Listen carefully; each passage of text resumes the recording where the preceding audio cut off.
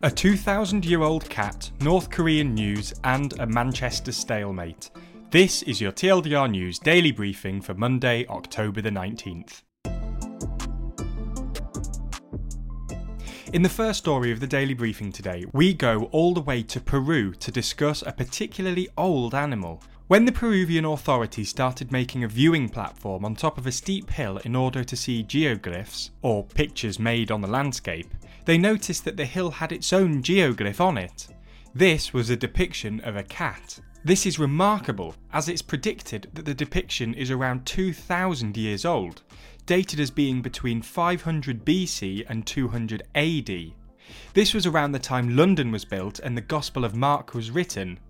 To consider that the artwork was older than London and the Bible is pretty remarkable. In the second news story today, the Human Rights Watch has released a report documenting how prisoners are treated in North Korea.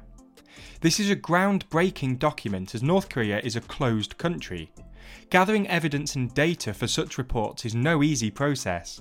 However, the authors managed to find around 30 former inmates and guards who they interviewed, all of which were either at prison or working there after 2011, when the current leader of North Korea, Kim Jong-un, came to power. The report reveals the brutality that prisoners have to endure.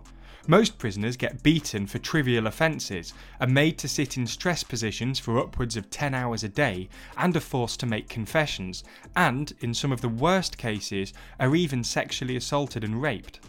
It also makes clear that bribes can often make jail easier, and can reduce the beatings and torture.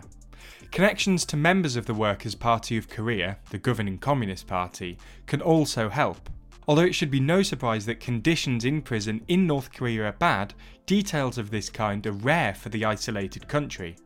In UK news today, negotiations between Manchester Mayor Andy Burnham and the UK government appear to still be ongoing. It is clear that the government is keen to try and put Manchester into Tier 3 of coronavirus restrictions, but Mr Burnham is so far refusing to allow this to happen. He claims that Tier 3 imposes serious economic restrictions on the city and, as such, the government should provide businesses with additional economic help to tide them over.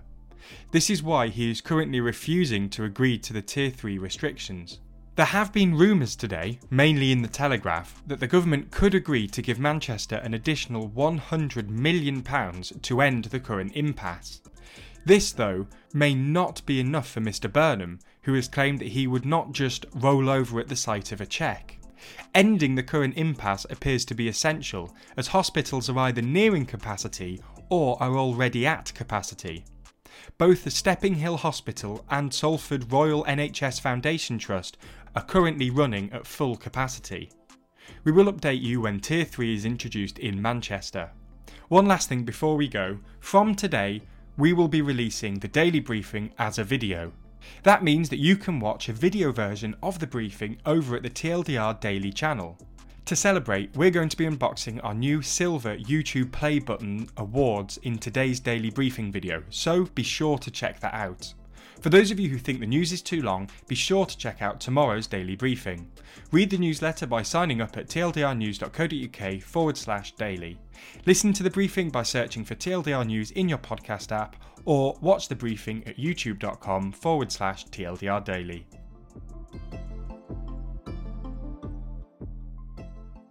The Daily Briefing is a TLDR News podcast brought to you by 326 Limited. It was written and recorded by Ben Blissett, production assistance comes from Jack Kelly, and the executive producer of The Daily Briefing is Jack Kelly. Learn more about TLDR News at tldrnews.co.uk or by searching for TLDR on YouTube, Twitter, Instagram or Facebook.